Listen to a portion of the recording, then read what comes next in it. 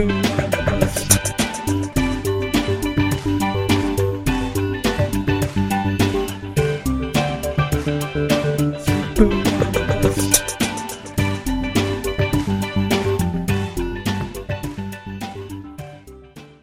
everybody, and welcome to The Sleeper and the Bust. Or maybe it's The Sleeper, tryptophan inspired this week, and The Bust with a lot of pumpkin pie crust. Happy Thanksgiving to all the listeners, and I am your host, Nicholas Minix. Joining me, as always, is the thankful Eno Saris. Eno, how are you? Hopefully we can make your trip to and or from one of these family situations more enjoyable. Take your mind off of the horrible, horrible things you and your family said to each other. Yes. Or if you're not traveling, maybe we can just help you tune out the family Right. for an hour or so. Boy, we have a low opinion of family. at least of the families of our listeners. Yeah, that's it. No offense, guys. No offense. I've met them and they're terrible. Well, getting into obviously some exciting news again in the world of baseball, which has some interesting repercussions on fantasy baseball, and a lot of them originate in Beantown. First of all, I think we'll start with the simpler Pablo Sandoval signing. I mean, in the end, I might even want to call him a reliable third baseman in the last couple of years, relatively speaking. But in theory, the move to Fenway Park boosts his prospects, not necessarily for home run production, although that probably goes up a little, but also for batting average. I think this is a move that fantasy owners will be excited about. I'll be interested to see how much. Is there anything that jumps out to you about this that is either yay or nay in an extreme way? Well, I wrote a piece for the front page about how I'm worried about his health, basically.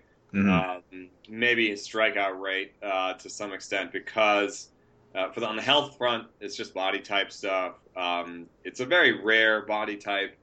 And most rare body baseball. Type. It's not that rare out,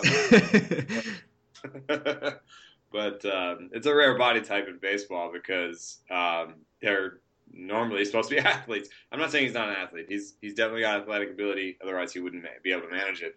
But I think I think only 2 out of 69 people that have weighed over 240 pounds have been third basemen.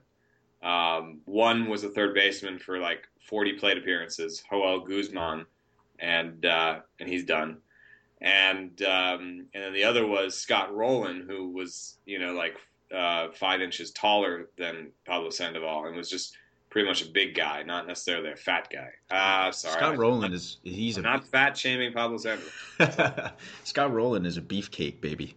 Yeah, maybe Scott Rowland is somewhat comparable, but he is taller. So it's in terms of BMI or whatever. No, I just mean he's a beef, he's all man. Yeah, right. Well, I'm not talking about Scott Rowland now. I'm talking about when he played. But right. Anyway, me too. I'm saying Scott Rowland, and to be fair, it's not like Scott Rowland stayed super healthy into the twilight of his career. That is true. As I remember it, and I'm checking right now. Yeah. So as I remember, he missed about 120 games a year for the last 5.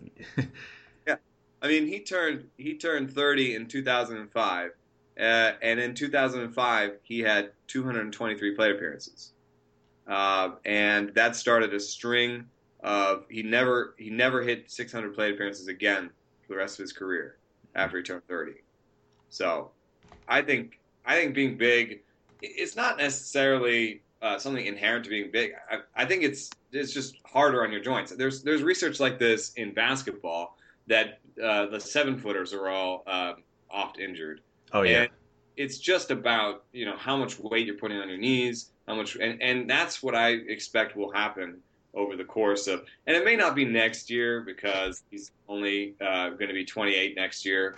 But I think before the end of this contract, we'll start to see more of the, and we already saw them with San Francisco. And I know it was a hamate bone, but I think you're just going to see more thigh and quad stuff, and you're going to see seasons like 2011 where he did hit 315, he had 23 homers, but he only had 466 plate appearances. So, in certain leagues where you have a lot of DL spots, in one league, um, I've been holding on to him. I haven't been able to trade him, and now I'm super happy to have him because we have like 8 DL slots, and now I've got a guy who, for fantasy purposes, when he's in there, I think will be better this year. Yeah, well, I think it's interesting. I mean, obviously, San Francisco made it a point to emphasize to him how much they wanted him to lose weight in off season after off season. I'm curious to see how, I mean, is this something that the Boston front office and the team staff, whatever, is this something that they'd be able to stress to him or have him implement in the same way? Or I'm curious maybe if there are weight clauses in his contract.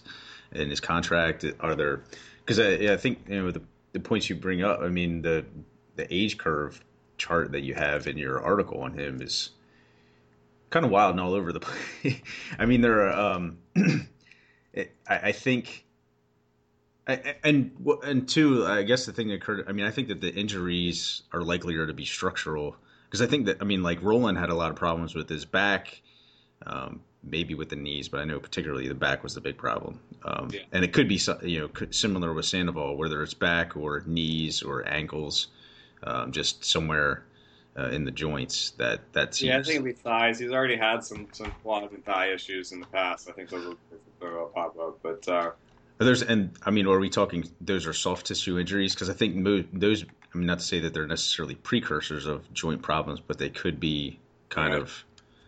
Yeah, I think that's how that aging curve happens. It's not necessarily that they are worse in terms of walks and strikeouts and that sort of thing. It's that they miss more time, and right, and that affects the plate discipline, is what.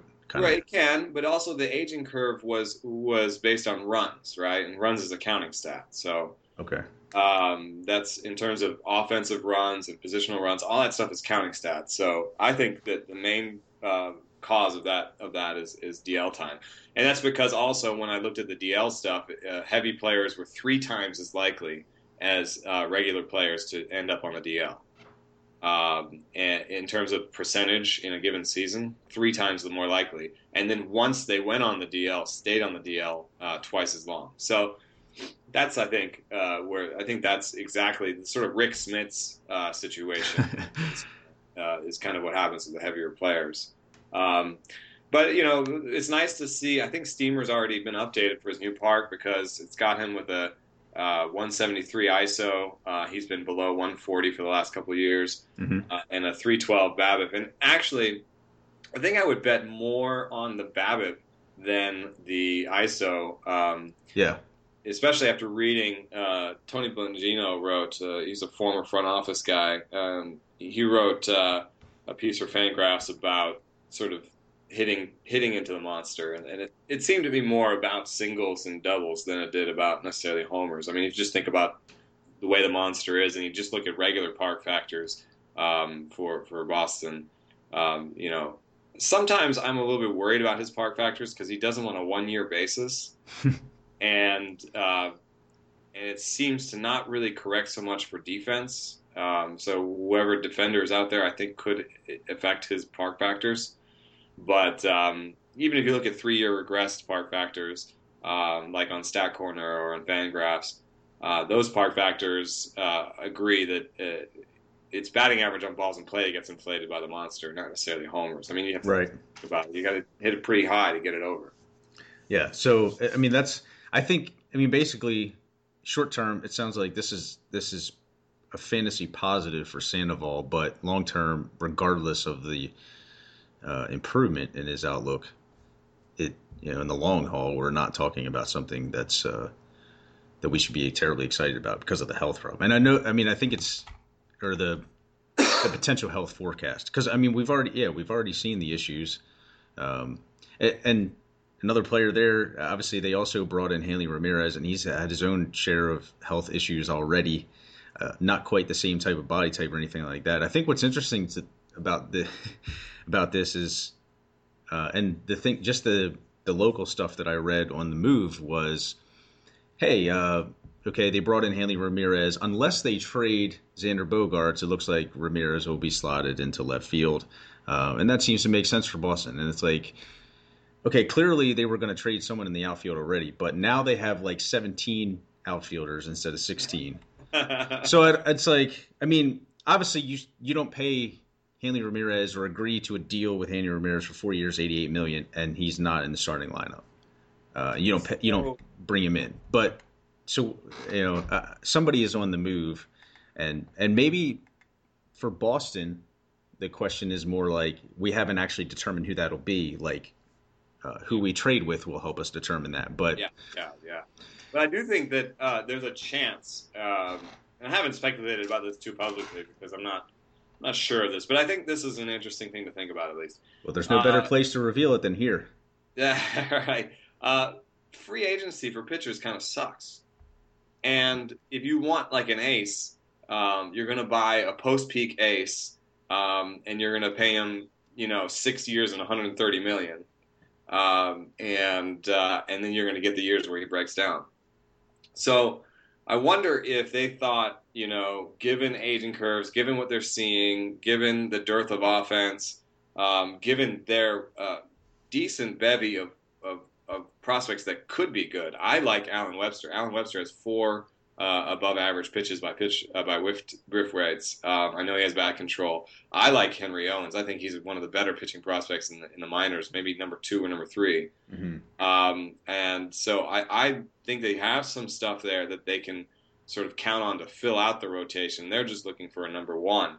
I'm wondering if they thought, let's acquire our ace through trade.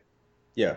That seems to make a lot of sense. Obviously, there's with the talk of them trying, at least putting out the feelers for Cole Hamels. That would obviously be an ideal solution. I always thought Cole Hamels would be an excellent pitcher in the AL East.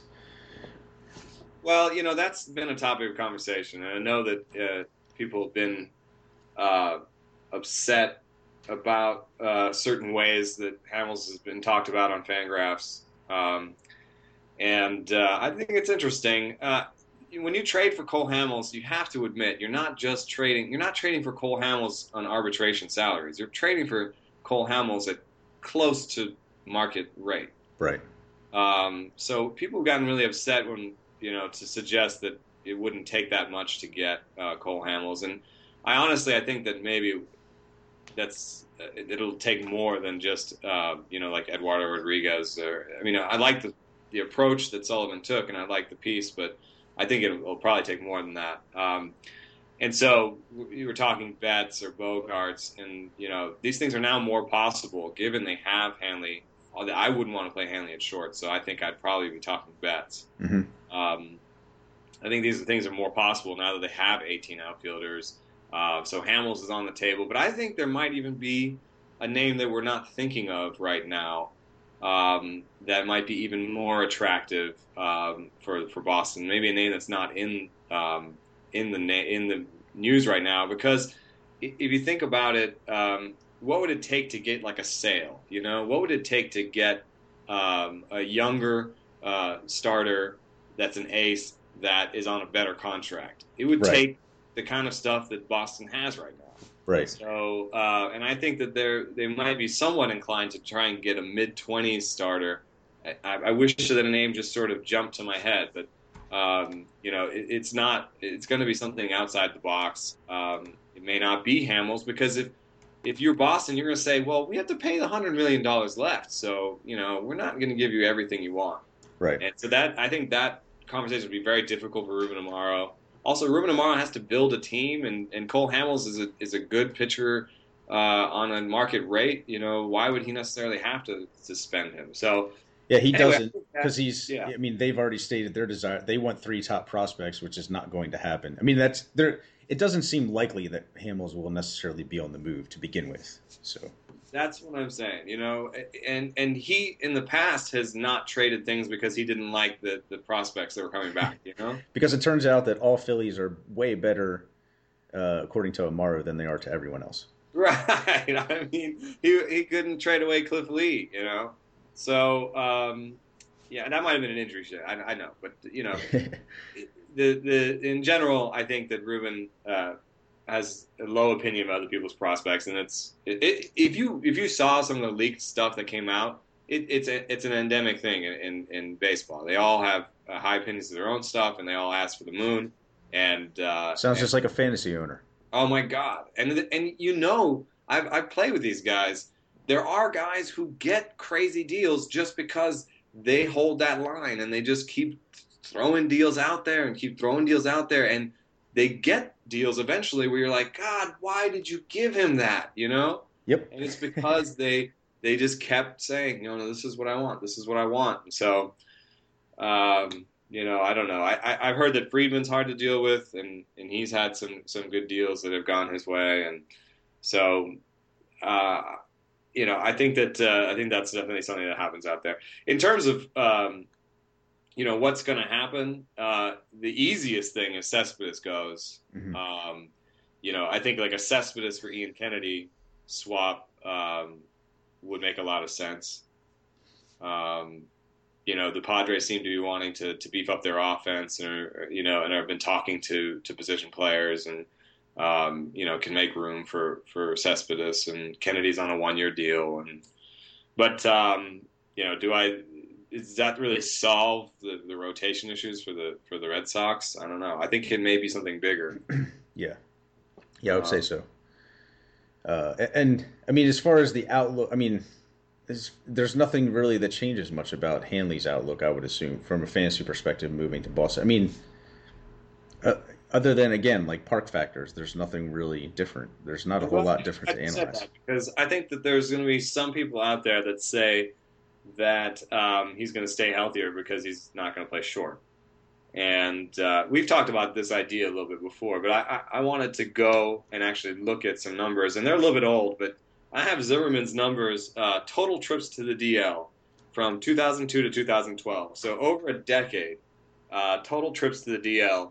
Shortstops went to the DL less than anybody except for DHs.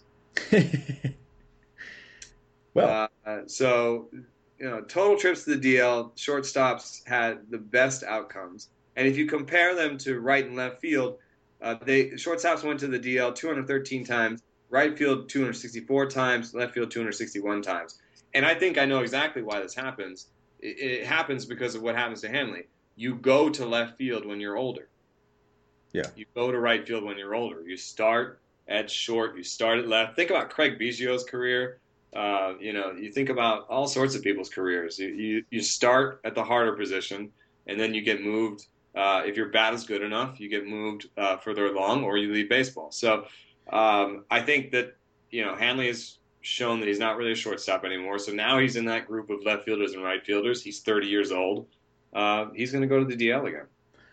I think. I mean, it's probably there has to be some sort of combination factor working in the sense that, like, there's also a shortstop almost never deals with the in-play wall or the barrier with the stands, whereas the corner outfielders do on a regular basis, and they deal with foul territory and stuff like that. So, and in addition to the wall behind them, and of course, and you can trade soft tissue situations for shortstops stopping and starting. You can trade those things for broken bones, broken whatever, concussions. So I think, and it's interesting you mentioned the DH thing. I started to wonder, when I was reading Podwater's article on Adam LaRoche about how there's and it just reminded me of the DH discount or whatever, the slight loss of WOBA. Is that kind of the same thing?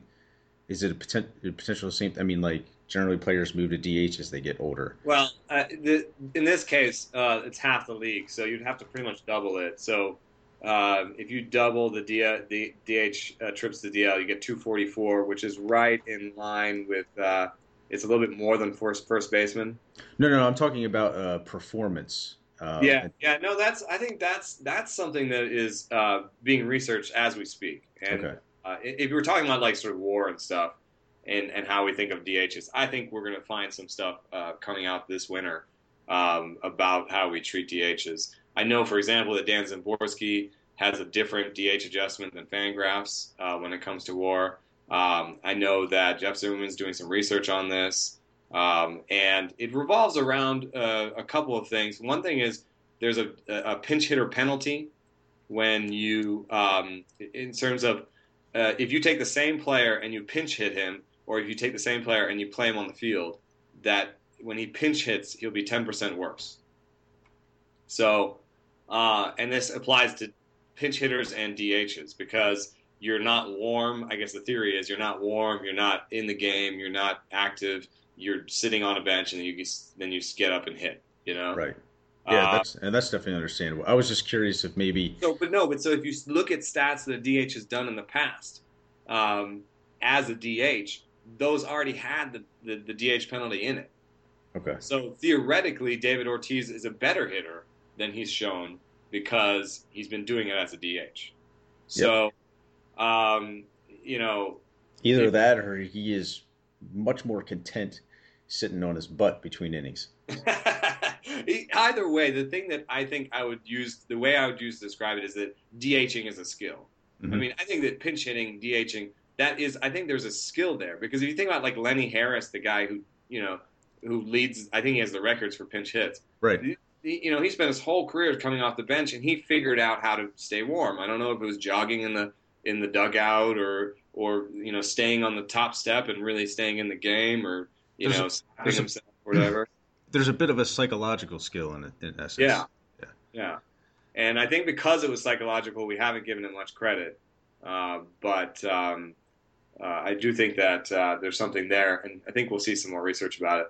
As far as like Hanley's injuries, it's really hard to say that anything's going to get better anywhere. I mean, he's been hit by pitches. He has 4 different injuries due to hit by pitches in 2014 alone.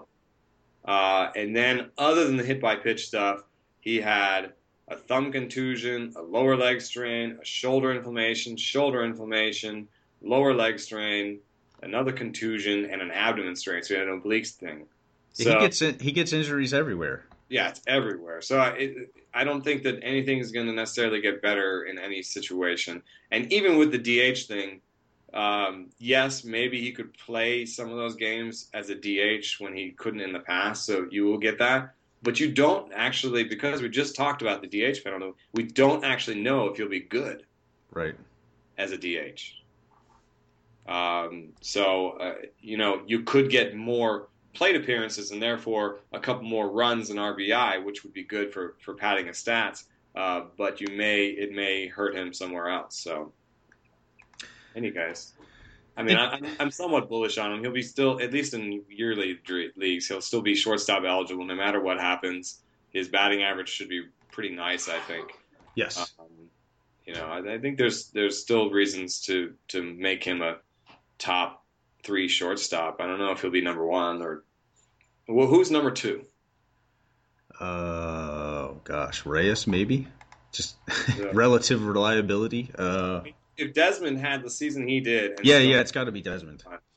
Then he's still number 1. Reyes ended the season number 2. I don't think Alexi Ramirez deserves to be. He was number 3, but I doubt I'm going to put him back there. And then Tulowitzki has the same old problem. He managed to be number 4, even though he missed 2/3 of a season, or a third of the season, and we're still number 4. Yeah, I think you got the Tulo, Reyes, Hanley scrum, and everyone's going to have those ranked a little differently. Yes, that's definitely true. So as far as LaRoche's move to Chicago, again, this is strictly a park factor thing. But I mean, Washington basically played neutral. Now LaRoche goes to best homer park in the biz. The only thing here, get top 11 first baseman this year. Yeah, and I think the only fear I have with LaRoche, and I think Pothoser pointed out some interesting stuff, is like the platoon splits he seemed to experience, and He may be platooned. Like he Yeah, may be straight up platooned. I think they have more of an opportunity to do that with the DH. There's yeah, more people who can move around. yeah. So I mean, I think it'd be interesting. Like, do people um, overestimate the impact of the park factor relative? I mean, I guess LaRoche might hit 30 homers, but he's also going to be 35 or older. 36, I think. And he's only actually hit 30 homers twice in his career. So, and he was in a hitter's park once. He was in Arizona for a year, hit Hmm. 25 homers. Yeah. So let's not. I think there's a potential to overvalue what LaRoche could do, because and health has been a little bit of an issue for him in the past. Um, again, And he's 36. yeah. Or no, he just turned 30. He just turned 35, so next year will be his age 35 season. Okay. Yeah, I mean everybody's going to have the big eyes, but White Sox park is a lot better for righties than lefties, at least by our park factors. 114 for righties for homers, 106 for lefties.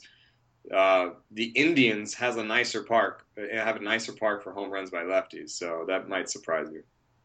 That is a little surprising. Yeah, Uh, they're it looks like 11th or something.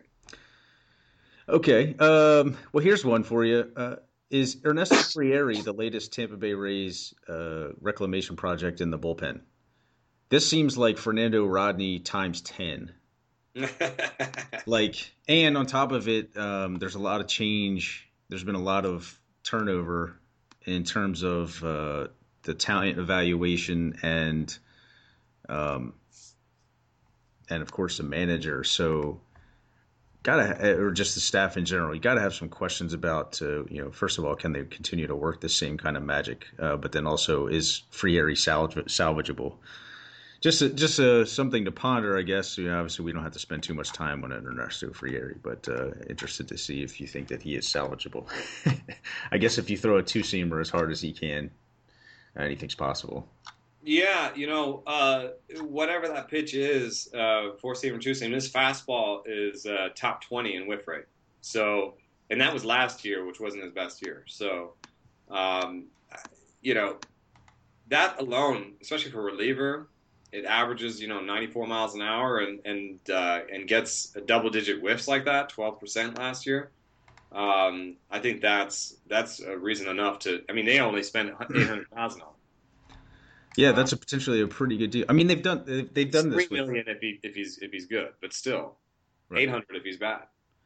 So the question for me is I don't know what the hell is going on with his breaker. He's used a cutter and a slider from year to year. Tried each of them. None of them's been above average.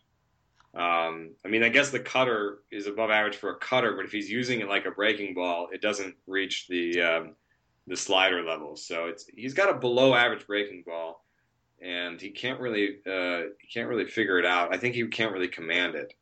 I believe I've read like he's hardly ever thrown a changeup because he's never found one that works for him.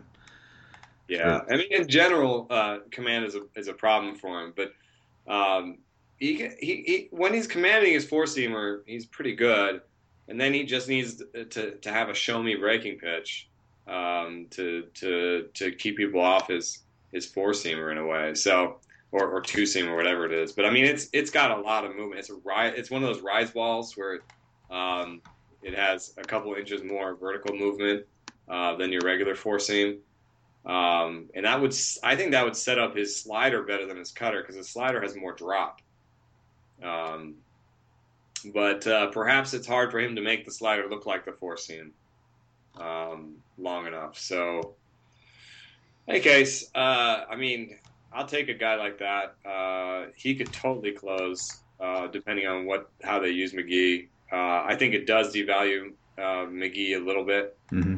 In terms of 1 year leagues or in keeper leagues and how much you want to get McGee, how much you want to pay for McGee. I mean, I love McGee and he has the rates of a Doolittle and he should be an unquestioned closer, especially now that I think they signed McGee to a long-term deal.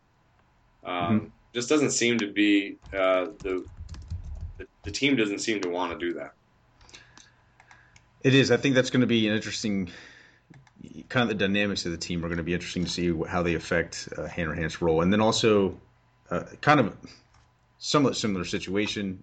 Joel Hanrahan to Detroit. Now he's not quite a year removed from Tommy, or I'm sorry, yes, he's a year and a half removed from Tommy John surgery now.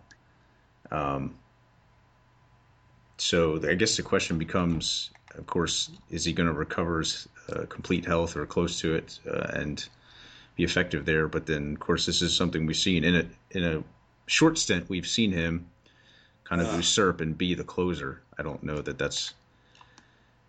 I've never been a big Hanrahan fan myself, but considering their options. Quick update: they did not sign McGee to a long-term deal, and so therefore that might have something to do with why they have avoided putting him in the closer role. But anyway, yeah, Hanrahan. I shrug. I think that's. I actually do think that this is the kind of thing that they should do. Yes. I think they should do more of it. They should have. I think I don't know. People, give the Tigers a lot of crap for not doing enough with their bullpen. But I think this is the kind of stuff they should do. They should spend some $1 million guaranteed contracts for MLB veterans on bounce back deals just like this. You should have 4 or 5 of these guys in there because they can afford to lose $1 million and drop a guy off their roster. Mm-hmm. When Hanrahan's going well, it's pretty nice. I mean, he has a 90, 4, 95, 96 even on our fastball, and then a pretty devastating slider. I mean, for his career, it has a 26% whiff rate. It's a nice slider. Yeah, so this could. I mean, yeah, this is with a couple of these Detroit could end up with, and again, I blanked on the fella's name. In Detroit? Yes. Nathan? No, coming off Tommy John surgery himself, the young fella. Oh, Rondon. Bruce Rondon. Yes. Yeah. That'll be interesting as well. But I mean, it hasn't been quite as long for him as far as the TJS goes. So. And he had some real control issues before, and control doesn't always come back. So I don't know if that I would handicap him in first. I think Nathan's still on the first spot. Is Soria a free agent? No. Soria is back, so I think I might actually give Soria first spot. I mean, once you have like a whole off season to think about it, I think they might come back and say it's open competition in the spring between Soria and Nathan, and then Hanrahan and Rondon are the guys that step in there if both the veterans go kaput. Looks like they went and got Josh Zide too, which I actually liked him. Yes, I remember. You took him with your last reserve pick of A.L. Aber? Yeah, I think there's a reason to like Josh Zide, and it's mostly due to my the stuff y'all hear all the time about velocity and pitch type peripherals. I mean, let me see what I have to remind myself, but yeah, he has a slider that has a 20% whiff rate, and he has a split finger that has a 23% whiff rate. Those are both good. That's pretty good. And his fastball goes 94, averages 94, and has whiffs. So, I don't know why Houston let him go. I guess maybe they thought the control wasn't going to get better, or the homers were never going to get figured out. I don't know why you would let someone like that go. Must have been a 40-man roster situation. I mean, they want to get younger. They probably had more pieces of prospects they want to look at than a reliever that might be okay. Yeah. So I think they're tired of discovering JD Martinez. Yeah, right. They didn't want it. They'd rather lose the next Chad Qualls than lose the next JD Martinez. So even if you look at Josh Zide's traditional peripherals, swinging strike rate, 11% swinging strike rate usually adds up to more than 7.5 strikeouts per 9. So yeah, even if there's simply a sequence issue or situation issue or something, there's somebody eventually seems to be likely to figure out how to get better from him in terms of strikeouts. Yeah, and this is exactly what I would do if I was the Tigers. I don't fault this at all. Now they have I like this better than they They've had in the past. they have already had a better offseason with the bullpen this Yeah, winter, I think like so. 3 weeks into it than they had than they I, did all of last year. I mean, last year it looked like they kind of signed. They signed what's his face Jabba, and they And they brought in Nathan and Jabba, and that's it. right, and Oh, that was they it. And did re-sign Phil Koch, I think. So that kind of I like these depth pieces. Zide, Hanrahan, Rondon coming back. I think some of it also is cumulative. So Jabba still there? Why is he not on the depth chart? Is he hurt? not that I'm aware. I think maybe it was only a 1 year deal for him. Oh. I was gonna say it was cumulative and they still have Java, but I was perhaps incorrect. I do. Yeah, they signed him for 1 year. Interesting. I wonder if they want him back. Probably at a lot less money. Maybe that's Well, they why. did okay here. They only No, he gave him wasn't two more bad. times. Oh, It we'll was see. not a bad season, Yeah. but they probably figure. I mean, if they figure so, and I would think that. I mean, as we've learned about the relievers, like you can get away with spending less on a guy that can bounce back or do better. Uh, Now, I mean, this is, I guess, it's a little interesting in light of the Billy Butler signing, but Pittsburgh traded Ike Davis to Oakland after they DFA'd him. And, really, Davis is on the outside looking in for a 25-man spot or even a 40-man spot, whatever. Yeah. But Yeah. I think that's what some people miss. They were like, oh, he's got value. People celebrated too early on he didn't have value. But if you look at first base, I mean, the depth chart, I think, it could change. So I think Samford could end up more of a fourth outfielder. So that makes it Crisp and Reddick, and I think you can put Moss in the outfield. That's not necessarily on our depth chart right now, but I think you can do that because Moss told me personally he likes the outfield better. If his hip is feeling better, he might be out there. Plus, they've accrued first baseman types, and they said Billy Beane said Billy Butler is going to play against lefties in the field. So you've already got Billy Butler 1/3 of the time at first base. You got Moss maybe in the outfield, and then you've got the Fryman, Jaso, Blanks situation, mhm, that's where you're throwing Davis in. right. So Jaso is the superior hitter of the bunch.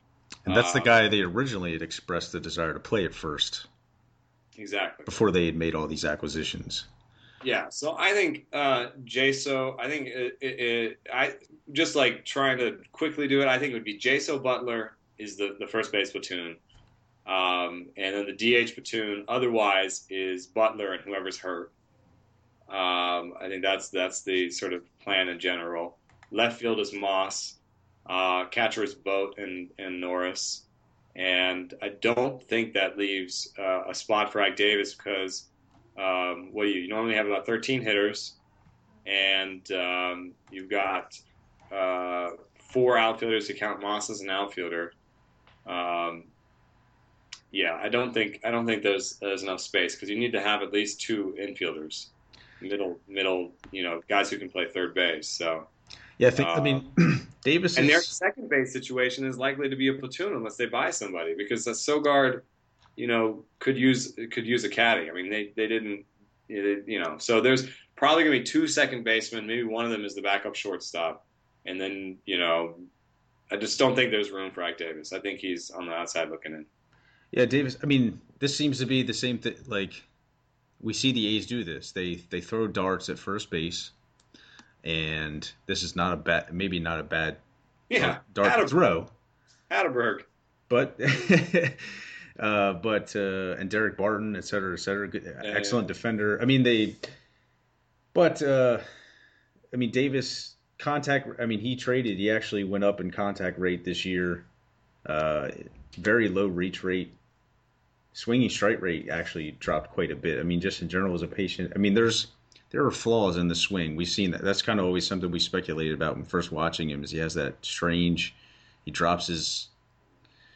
I mean, the scouty thing that, and some people said, oh, that's not going to be a problem, and others said that's going to be a huge problem, and I don't even know if that's actually the problem, but there's a problem, and so yeah. Well, one less reported problem, or I guess Mets fans are his attitude, and this was the first time that I think he sort of was like, oh,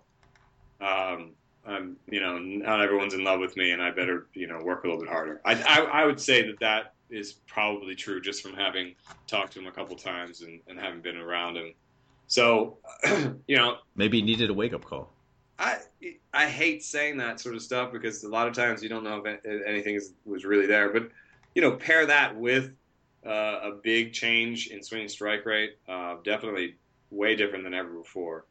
Strikeout rate, there's a possibility he's useful. I just wouldn't bet on it. Right. I have a 20-team, 28-keeper league. I don't know if I'd keep him. I think I'd try to get it back. Yeah, kind of a late acquisition, reserve pick.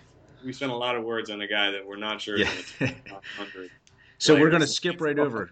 As a result, we're going to skip right over Juan Nicasio to Dodgers. I just like to think of Nicasio as a younger Joe Blanton with a better fastball but less control.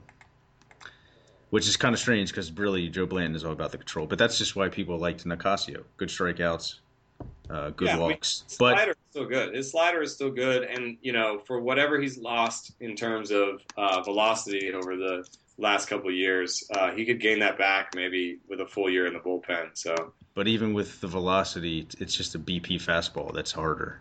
I think. Like I could be wrong as far as the movements, but just when I watch the guy pitch, it seems to me like it's a straight fastball. Yeah, it's great. I mean, even my pitch FX, it's 2 or 3 inches straighter than your regular four seam. So, Joe Blanton, everybody, it might work for him for a year or two somewhere in a really good park, but that's just in a bullpen. Also, Joe Blanton didn't really have that velocity, I don't think. That's true. That is true.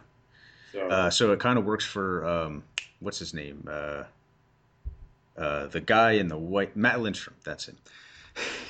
Yeah, he's managed to make it for Ryan Braun says the thumb is now 100% post-surgery. This excites me a little because before... the way you said that is pretty amazing. That's pretty good.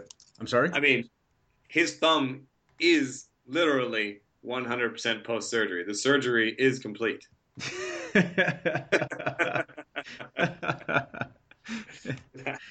That is an excellent point. So what you're saying is there's really no change at all. Yeah, I mean, this will be interesting. I think this is kind of the crucial, this is the pivotal thing about Braun's value. Is Braun 2013 and back, or is he not? And I think this will kind of basically tell us, and because I think this is a lot less related to the PEDs and a lot more related to the health, his performance. Some people may beg to differ. This is but this could also be the kind of reason to think that there might be a lot of people excited about this. This is news or noise in the sense like does this affect his value way more than it should? Because we don't entirely know. But I think this is the kind of thing that does improve his outlook, not necessarily his draft stock. Yeah, I think it'd be hard to see where he goes. Hard not to give him that sort of 20-5 label. Yeah. As a 31-year-old with his history. He could have hit 22 if he'd had more of a full season. You don't know what the thumb sapped from his power. I mean, it's just really hard to prognosticate around him. Right. It is very much so. I kind of like the steamer projection because it's not anything outlandish. It kind of looks like a slightly better than Yasiel Puig maybe. But I mean, I think Puig's going to be a top 2 rounder. So yeah, and I think right in there, which would you take? Just whatever league, doesn't matter. Which would you take first? Puig. Puig, I'm taking Puig just because he's health, younger. health, and youth. Yeah, and I believe he's got more power in him. Yeah, yeah, I would have to agree with that. Yeah, I would take Puig. I'm, But I, it's good. It's good for Braun that he's still in that discussion. I mean, that's he still retains some value. I think I would take Braun because I think, well, if it's going to happen, it's going to happen this year, and I think it's still, I mean, it's still potential for 30 home runs plus because of the ballpark he's still in, and like I still think that that's a possibility, and I don't think Puig is quite there yet. So I think I might take the chance, and that even if so, maybe that 2014 is still like And maybe not the floor, but it's not like it's or close to it. Maybe that is the floor. So I think maybe that's if you bring in cost, you might be making the right decision because I do think Puig will cost more than Braun. okay. Interesting. I'm not really sure. I'm not disagreeing. I don't really know. I think that's always interesting. There are always some slight surprises to me, but people always think a little differently from the way I do, and obviously, I mean, we don't all think alike, so that's always a good thing. But yeah, it's going to be interesting to me to see the cost. Some players are always discounted a little more than I expect, and vice versa. Yeah. I think that's going to be one of these cases where it's hard to know. Before we get into some discussions about outfielders, if we get a chance to talk about some real quick, obviously that's what we talked about in each of the last couple of weeks, but we did want to talk about a couple of things folks have brought up on Twitter. First, I just want to bring up to Eno because, well, no, yeah. First, I want to bring up to Eno. I want to get down to this one here, but we talked about Brandon Belt a little bit earlier this offseason, especially when we talked about the first baseman, but we had the Twitter question. I wanted to get you to address that because I think you basically state this case very succinctly as far as Brandon Belt's. We're asked specifically, or a Twitterer asked me specifically about Brandon Belt's 240 ISO versus right-handed pitchers, and he had some late season success against right-handed pitchers. Is this based on some intentional change, et cetera? Basically, is this the kind of thing that he can sustain? Are we looking at a potential, kind of power bloomer, I think. But I think just in general, I wouldn't even look at that stint, although maybe that is some kind of clue. But you talked about how there's kind of some real power breakout potential in general this upcoming season. Well, I mean, yeah, the one thing that he did differently, he changed his grip and he also changed his stance, and then he started swinging at pitches on the inside part of the plate more.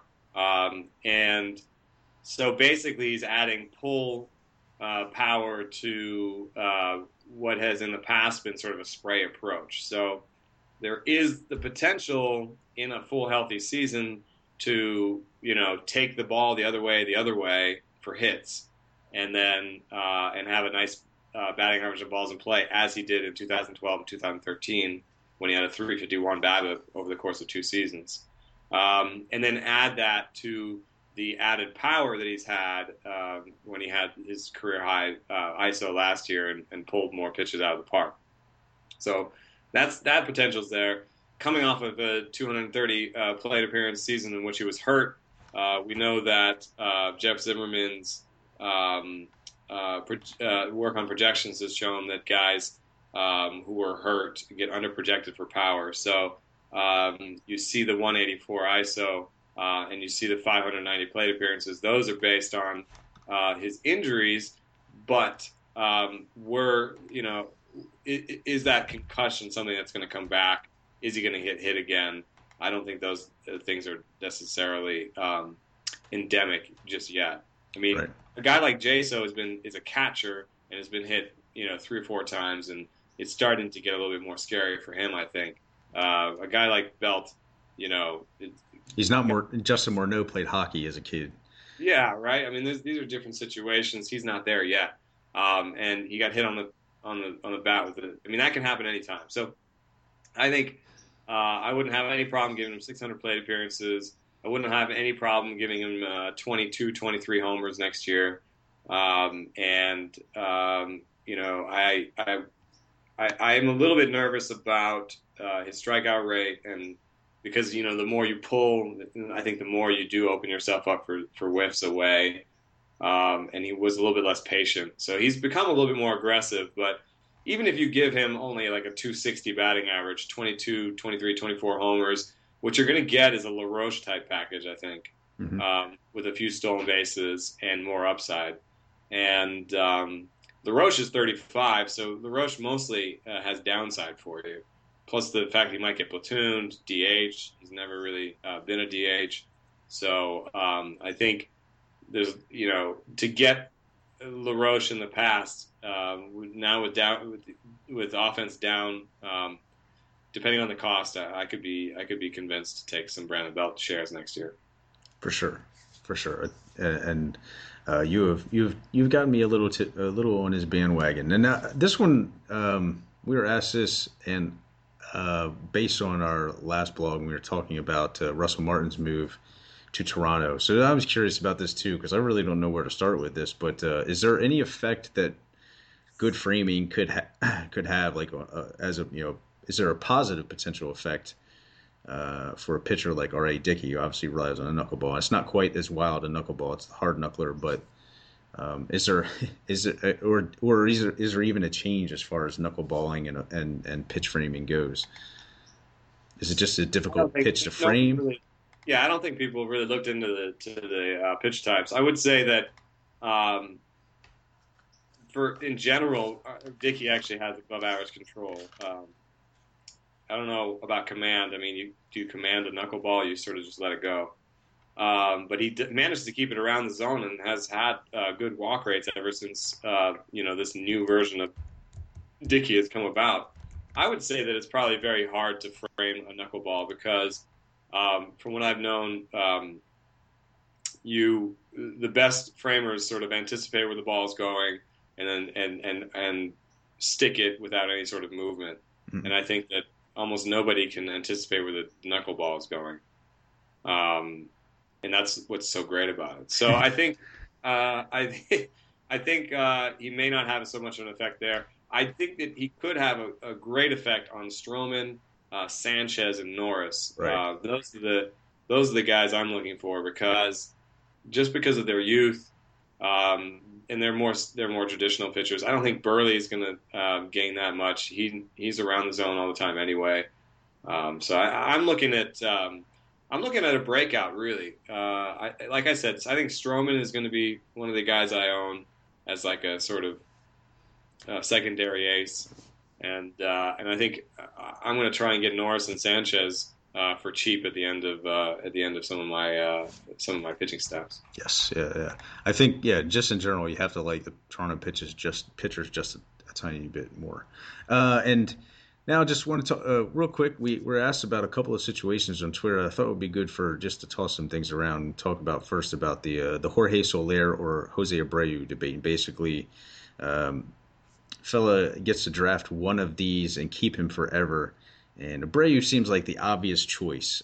It's keep forever, no penalty type thing. So I think the question is, I mean, Abreu is 27 and Soler is 23, I think, and maybe that affects your decision. There's also the position, and Soler has a little bit of speed. Is that enough to make up for Abreu, which seems like basically a sure thing?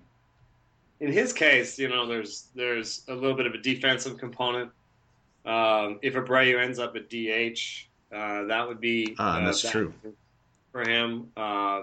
He gets some sort of value out of Soler being in the outfield. Yeah, adding that to it, to be honest, like I think you can make the case to keep Soler. I like Soler. I mean, he's easily the most appealing Cubs prospect for a number of factors. In terms of reliability, I think. Any of these prospects can bust. I like him. I mean, like he's 20, 25 home runs and 10, 15 stolen bases for a few years. There's also a lot of weird things going on in Abreu's numbers. I mean, he's got a 264 ISO despite hitting 1.5 grounders for every fly ball, which means that he's got a 27% home run per fly ball. It's just amazing. He had an average strikeout rate for the major leagues, and that's partly why he put up a 300 average. Plus, he had a 356 BABIP, but he also had a 14% swinging strike rate. So it's like, oh yeah, that's something I noticed that when I was doing I thought that's extremely odd, and something I noticed that was that he was kind of among. It was just like Chris Davis in the sense like it was strange that he walked 8.2% of the time, but he had a 72% contact rate, and he had a 14% swinging strike rate, as you said. Like there are some things there that suggest. I mean, Abreu, I haven't actually broken them down by half or anything like that. Obviously, Abreu still hit well in the second half, but the power went away. It's just it would be interesting to see. I mean, Abreu looks like a really really good hitter, but there are Yeah. certainly some flaws, and he is. I mean, he's already peak, so it's not like these things are going to get any better, right? Other than league adjustments. He's a candidate for being overrated. I think it's just hard because defense offense is down, and he did hit 36 homers, and he is a man child. So or not a child anymore, but he's a beast. Yeah, So uh, it'd be hard to what I would say is this: if you could give me the second pick and an asset, that might change things. Because I know this guy's league a little bit, and I know he's looking for some pitching and stuff like that. So if you gave me, a pretty good pitcher and the second pick for my first pick, I think I might let you have Abreu, have the DH, and I'll get some defensive value out of Soler. I'll get a younger guy. I get a guy who's going to give me some stolen bases, and maybe take that sort of fringe value and add it up to being close to being Abreu. But I also got this pitcher, so yeah. I'm kind of with you, and I think the way he puts this is he says if Abreu's a 10, where is Soler? Is he a 9, 7? You said 8. That was like your gut reaction, but I think more importantly, just what we're trying to say is Abreu's not a 10. Like you're saying if he is, but like then it's hard to say Soler's a 10. But I think it's more like think of Abreu as maybe a 9.5 or a yeah, 9 or it's like something. about an 8. Yeah, I mean, if those are the best guys that are available, and I know what his league is like. It's very strange. They play last year's stats, so like he would be picking Abreu's last year. yeah. Which is So very much like that's pretty Sim, much a like 10. Stratomatic or something like that, minus the fact that it seems like it's fantasy. Yeah, it's It's very. interesting. Um, and the other one is a fellow who gets to keep looks like 10 players, and I mean, and he was throwing at his outfielders to us, and it's a great collection of outfielders, but the penalty is it's 3 rounds, and he has Adam Jones, Brian Braun, we already talked about, and Carlos Gonzalez, and then Marcelo Zuna is a 10th round pick, or he'd give up a 10th round pick, and Avisail Garcia is a 23rd round pick, and a number of other factors. But he has other players. He has Anthony Rizzo, that's a definite keeper. Castellanos, kind of give or take him, and Alcantara in 25th, 26th, but they're understandable keepers, I think. And we Well, talk. the problem is that also the walks are one of his categories, Okay. and you know Ozuna and Avisail, they're interesting young players, and I think I'd put Avisail ahead because he's a 23rd round keeper and Ozuna's a 10th round keeper. So that's a lot of rounds. It's a nice sort of end game kind of guy. But neither of them is going to be a monster in terms of And that makes also. I mean, I and made this. bat average is probably also going to be a risk for both of them. Yeah, and Adam Jones is kind of in the same category. He doesn't walk, and he's a first. Like, I mean, I ran this. Like, I mean, in an OBP, like in a batting average league, Adam Jones is a first round pick. In an OBP league, he's a second round pick. That's how Yeah. much of a difference it makes. So, And a healthy Cargo is a first round pick. but Cargo as he is, right, I think he's going to drop into the second round. So I think Jones and Cargo are sort of weakish keepers if they're attached to the first round. I don't know how it's going to work for him. If he can keep Braun, Adam Jones, and Cargo, and he just loses his first, second, and third round picks like that, yeah, sure, just do it. yeah, because you're averaging a second round pick for all each of those guys. You would do that. Jones your third round pick or whatever, and then don't worry about Ozuna's Avisail because they're not going to turn into average monsters. They're not going to turn into walks monsters. Ozuna's in a bad home park. Abizail does have a lot of power, but maybe he'll be there in the 20th round for you this year in the draft. So, um, I would. Plus, he has some young guys, like you said, Rizzo, Castellanos, Alcantara. Hmm. Um, and they're outfielders. He says infielders are hoarded. Those guys are outfielders. They'll be back there in the draft. Yes. So, Yeah, and the only other thing I said was, debatable was Jordan Zimmerman. He gives up a fourth round pick. Obviously, Jordan Zimmerman, great pitcher. Not to me, that's a big sacrifice for what is a good pitcher. But I mean, he's not like Kluber is clearly a deal as a 14th round pick, and Sonny Gray, a 22nd pick, is that's certainly a doable keeper. But I mean, I don't know. Would you be inclined to keep a Zimmerman and give up a fourth round pick for him? I mean, I tend not to take a pitchers that early, so already I'm saying probably not. he's not really an ace. No, I wouldn't do that. So I think maybe if you're, if there's some other hitter that you like, or maybe a pitcher, or Although, just a player period that you hadn't previously considered. things do change a little bit in that sort of league because all these other guys are kept, right? That is true. Yeah, it depends And on. and you know that you personally have most of your lineup set with keepers. So now you're talking about what sort of pitchers are available usually. And I'm in a league that is a little bit like this, and pitchers get taken a lot in the first and second rounds, and mostly because they're thought of as rentals, because nobody really wants to keep a first round pick anyway. Hmm. So you pick a Chris Sale in the first round, and you're not probably going to keep him the next year as a first rounder. So you just basically rent your pitcher with your first pick. And I think given his team, he's going to pick a pitcher first, and his first pick is going to be the fourth round. So if he thinks that Zimmerman is out there, if he thinks Zimmerman will be one of the best pitchers available to him in the fourth round when he'll probably pick a pitcher because he'll already have 8 or 9 hitters. Then it makes sense just to keep him. Yeah, Yeah. yeah, it makes sense to keep him. Yeah. Okay. That is excellent logic, I think. And I think before we get out of here, we can dabble just in the outfielders real quick. There are several guys, probably a lot more than that we probably would have liked to have talked about. But I'm curious. I don't think we got Eno's reaction since he is a Mets fan to Michael Kadyr's move to the Mets. I'm interested to see what he thinks about that, and if there are any other outfielders that he'd like to discuss. And Jay Bruce, for instance, what an awful season that was. But what is your reaction to Kadir and the Mets? I mean, clearly, first thing, I mean, obviously, huge change in park factors, and I mean, I'm just curious. Basically, I think of this now as Michael Kadir is back in a park just like he was with the Twins, and so he's just kind of a guy. Yeah.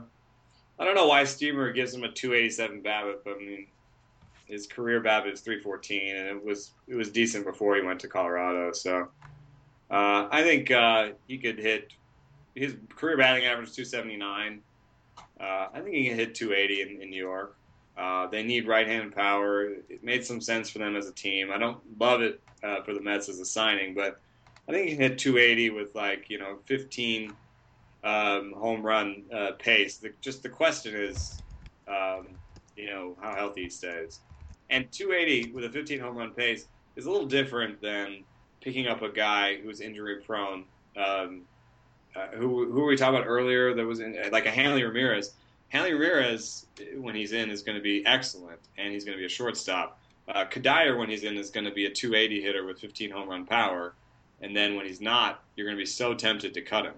Mm-hmm. Let's say Kadir goes on the DL for a month for the hamstring thing. You're like, okay. If you have a 3-man bench, you're hamstrung. Hamstrung. There you go.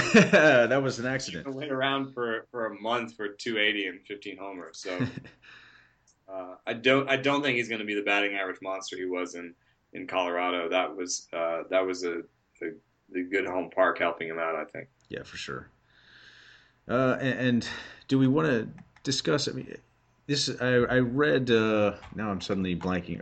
Scott Strandberg's piece as far as Jay Bruce goes, and I think he was saying the signs were all there, and that's something we've talked a little bit before. But and you also, you interviewed Bruce earlier this year.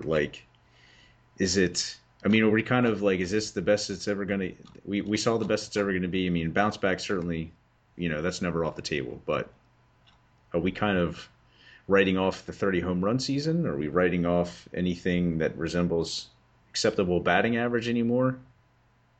Well, the first month that he was in, if you look at his year-long ground ball fly ball mix, it's more ground ball heavy than he's ever been.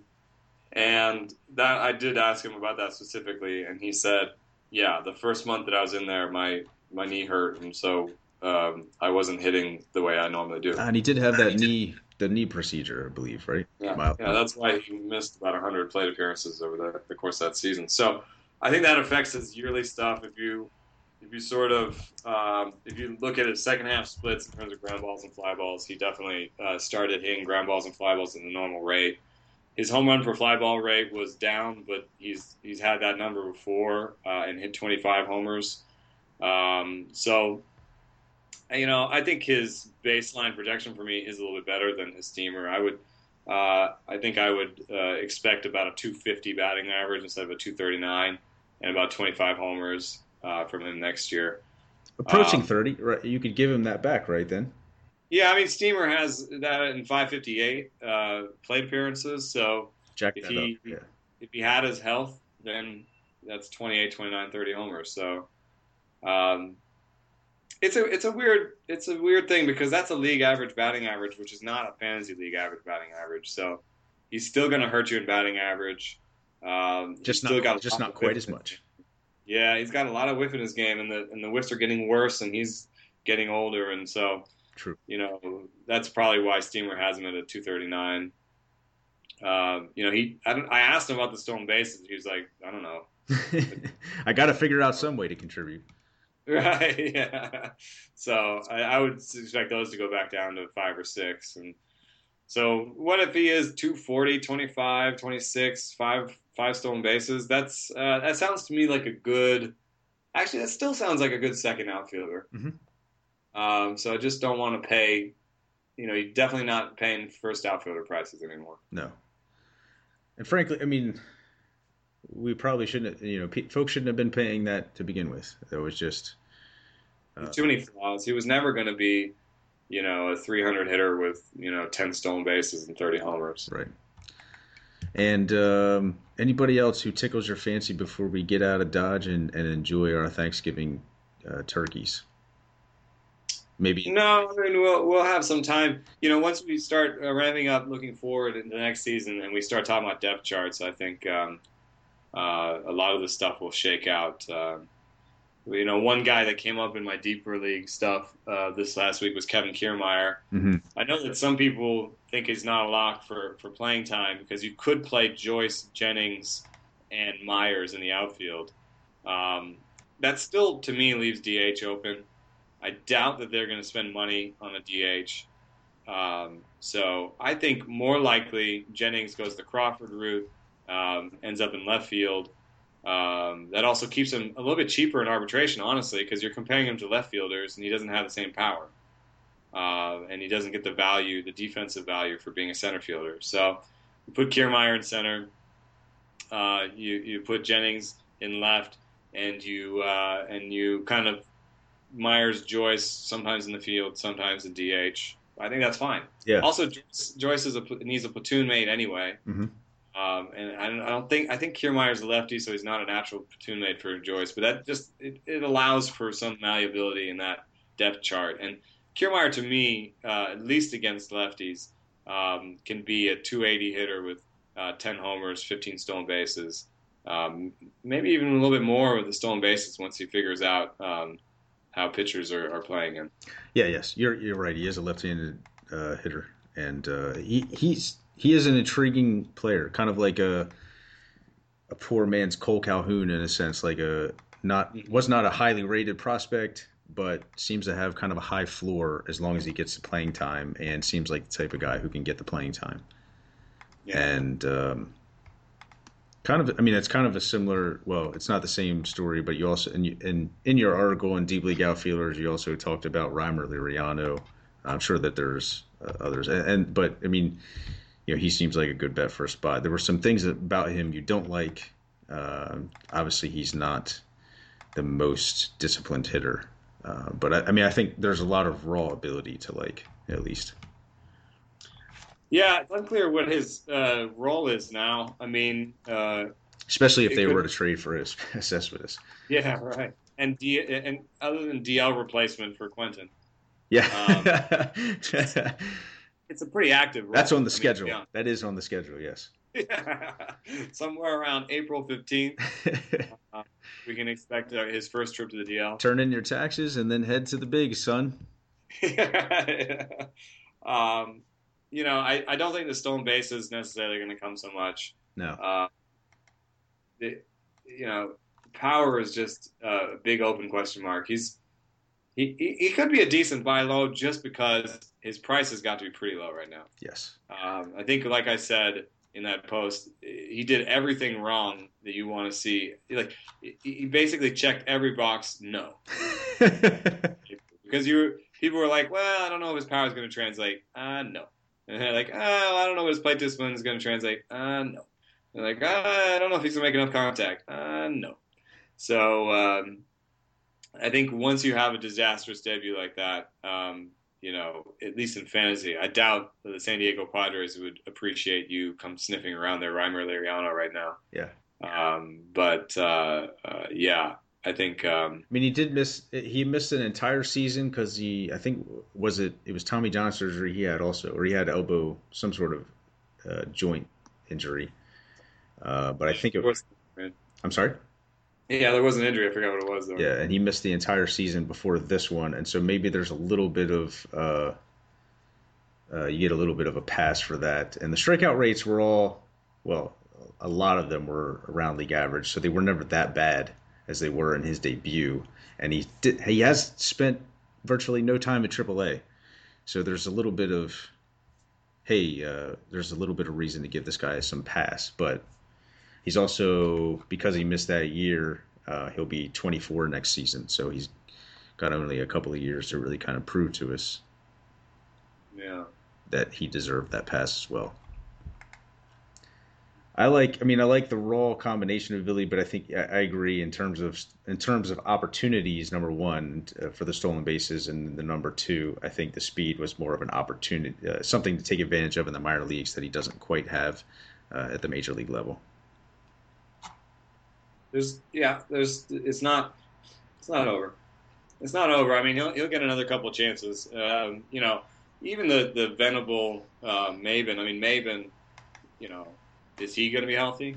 And Venable plays a cromulent center field, so there could be games where you see Venable, Liriano, and I don't know, someone not named Quentin. Seth Smith, of course.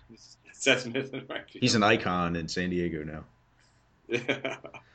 Yeah, so it'll be an interesting mix of outfielders in San Diego as usual, and at least I will kind of miss Christian Rufio myself. In all seriousness, because he was a solid defender and a decent hitter. Well, I think that is going to do it for this edition of The Sleeper and the Bust. Enjoy your tryptophan and starches, because it's actually a requirement. If you read, you might want to look this up, but in order to get a real nice Thanksgiving nap, you need the combination of tryptophan and carbohydrates. Just keep that in mind. Those two things working in conjunction are what induce the comatose state. And a comfy pillow. Yes, that does not hurt. And it doesn't help that the football games turn out to be boring as well. It might be a good one. San Francisco, Seattle might be good. Yeah, and I think Philly plays the Cowboys. That's a huge game in the NFC East. And then, I don't know, Detroit just bores me to death. But we hope you all have a fantastic Thanksgiving. Thank you for joining us on this holiday week. Yes, happy Thanksgiving, everybody. I am Nicholas Minnix, and we look forward to our next Sleeper in the Bus. This has been episode number 180. Until next time, take care.